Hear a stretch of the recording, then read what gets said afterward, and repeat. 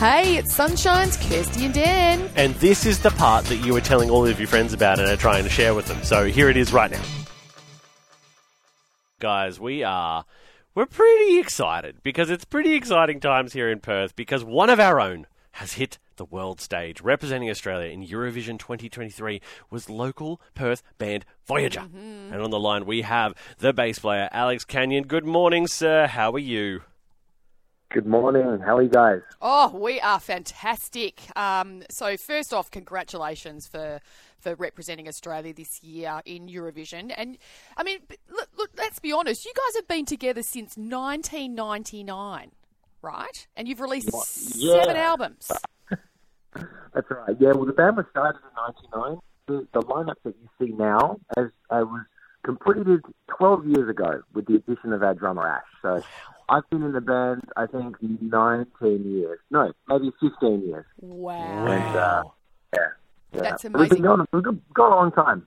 Yeah, and can you believe you're still together after all these years? Like, even though you've had a couple little change-ups? Yeah, I mean, it's pretty special. It's pretty hard to have a relationship with anyone for that long, let alone 4 different other people. But I think, yeah, we've just found something that works, and we all click together in just the right way. So we're very lucky to have that special relationship. Happy marriage. We love that. Well, you guys were shortlisted for Eurovision previously. How does that even work? How do you even become shortlisted for Eurovision? Yeah, well, it takes a lot of, I guess, poking and prodding. We need to have a song that's ready to go for it to be shortlisted. We submit songs to the writer portal, but a lot of songs get submitted to be Eurovision songs, and even artists log into this songwriting portal and they'll choose songs that they like, other people have written, and they'll adopt them as their song to perform. Right. Whereas, I guess with Voyager, we just we write and compose our own songs anyway. So we put something into one song and submit it and hope for the best. And while we came up short last year with Australia Decides, winning the public vote by a country mile, but ultimately coming second once you added in the judges' votes, we went back to the drawing board with Promise and, got to play at the big Eurovision. That's Look, amazing. last year sounds rigged to me. Tell us about the experience in the lead up to the competition. Of course, this year's was in Liverpool. What was that like? What was the lead up?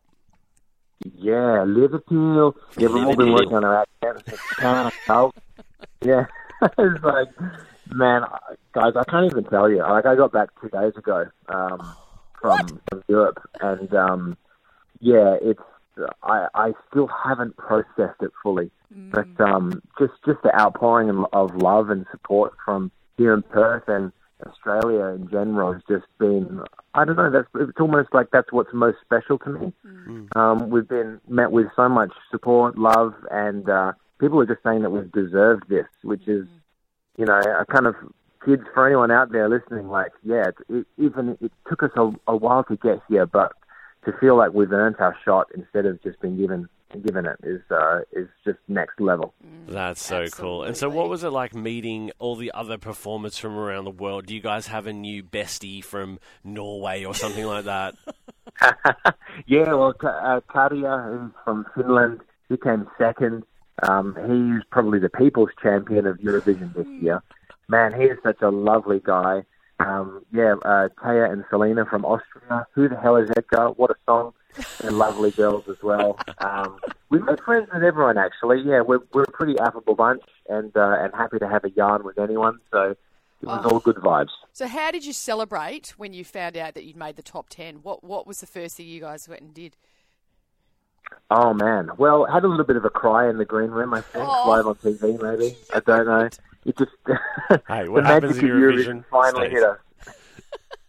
Yeah. We'd spent the entire year thinking and just sacrificing to do Eurovision. So once our place was known at the grand final, and the mid-show entertainment really just cracked me. We all just cracked and had a good cuddle and a cry and just maybe take it all in. The magic of Eurovision. How good. So coming ninth is very, very cool. Yes. But did you get to meet my favourite Icelandic person, Dardi Freyr. Did you get to meet him? Oh, no. I don't think I did. No. That's a shame. That's a real shame. You should have tried to. You know what's funny? There is a video we made about this, but when we got into the grand final at semi-final 2, which we won, by the way. Woohoo. Yes, you did. No bragging, just facts. No, just that's facts. good. So Danny, our singer, got into the chair and he flung up his champagne flute, which only had water in it, by the way. Only water.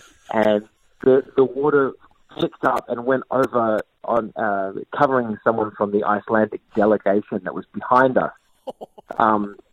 So we found out later on that person happened to be a backup dancer from Iceland's, I think, 2008 entry, Sylvia Knight. Congratulations, I have arrived. Which actually happens to be Danny's favourite Eurovision entry of all time. we find this out behind the scenes. We find this out, and Danny's like, "Oh my God, I've just splashed this guy who I love with this water." So he sends him a video message apologising. He sends a video message back saying, "It's all right, no problems." He's at a cafe somewhere in Iceland, presumably, and he gets up and does the Sylvia Knight dance. Stop it. On camera in the street. Sends it back to Danny. I think the whole story's on Instagram or TikTok. Oh, did you go find that? So I perfect. couldn't believe it. It's so good. So many great things must have happened over there. So now, I mean, like you said, you've just come back. It must be like surreal still. But where from here for you guys, for Voyager? What's in the works? Oh, guys, we've got so much in the works. It's almost, it's pretty crazy. Yeah. So we're playing we're playing WA Day on Sunday. Yes. In Burswood, which is going to be crazy. A lot of people. So we're playing that. We've got a new album coming out on July 14th called Fearless in Love. That's our 8th album. Wow. That's a bloody cracker of an album. And on Thursday we head back out to the airports, and we're going to be playing some Australian shows on an Australian tour.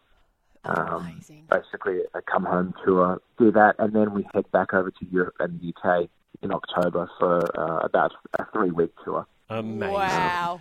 Well Amazing. done. So earlier in the week, we interviewed Phil Stack from Thirsty Merc. Now, bass player, you're a bass player, I'm a bass player. So let's have a quick little bass chat, Alex, if you Nice. don't mind. Yeah. Look, Please.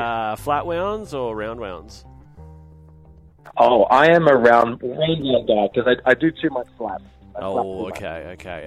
Top 3 bass players of all time. Alain Caron, Jaco Pastorius has got to be in there, and I'd say Mark King from Level 42. Oof. Oh, level 42. Take it to No that idea level. what you're talking about. Ultimate bass setup. Go. Ultimate bass setup. Oh, in terms of rig? Yeah, what do you want? You can have anything in the Oh, world. what do I want? The Jaco bass of Doom, Ooh. with an Eden rig, which I actually already own anyway. So let's just go with the bass. Oh, how Okay, good's that? all right, guys. All right, enough bass chat. talk. All right, enough Enough bass chat. Thanks. talk. That was- Alex, I enjoyed that. thank you so much for your time this morning. All the very best for the massive gig and all the tours that are heading your way. You guys deserve it. Hey, how good was that, family? Wasn't it awesome? If you want any more of that, You can just listen in to the show live. 6 till 9 a.m. day.